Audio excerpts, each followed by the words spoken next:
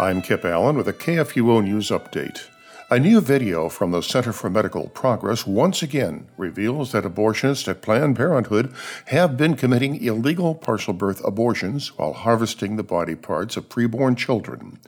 In the video, Planned Parenthood leaders discussed how to best obtain intact body parts and organs from aborted children when abortion procedures are so destructive.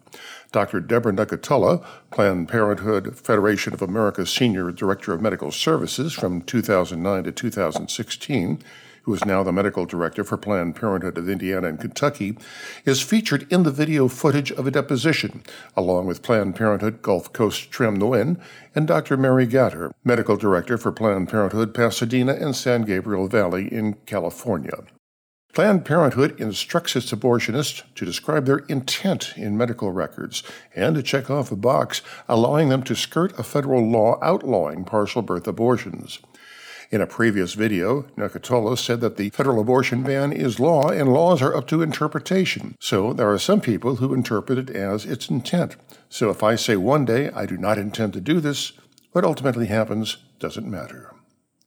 California pastor Rob McCoy of Godspeak Calvary Chapel in Thousand Oaks appeared before Judge Vincent O'Neill in Superior Court of Ventura County last Friday and was held in contempt of court. Godspeak Calvary Chapel was fined $500 per 3 services for 2 Sundays, or a total of $3,000. Pastor McCoy received an order from a Ventura state judge August the 7th banning the church's in-person services. Superior Court Judge Matthew Guasco issued a temporary restraining order to Pastor Rob McCoy, the church, and those 1 through 1,000, along with anyone acting in concert with them who might attend worship in the service. California Governor Gavin Newsom ordered no singing or chanting, and then ordered no worship, even in private homes, with anyone who does not live in the home. Godspeak Calvary Chapel held 3 worship services on Sunday, August the 9th and August 16th. An evidentiary hearing is set for August 31st.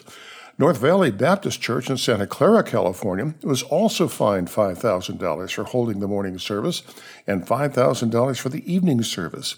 In addition, it was served with a written citation for singing at each of the 2 worship services, although social distancing was practiced. Santa Clara County acknowledged in its cease and desist letter that they had been sending agents to the church to spy on congregation during worship services. A federal judge in Oregon has ruled against 3 Christian schools seeking to reopen for in-person learning this fall, arguing that the state's restrictions on in-person learning during the COVID-19 pandemic are constitutional. This has been a KFUO News Update.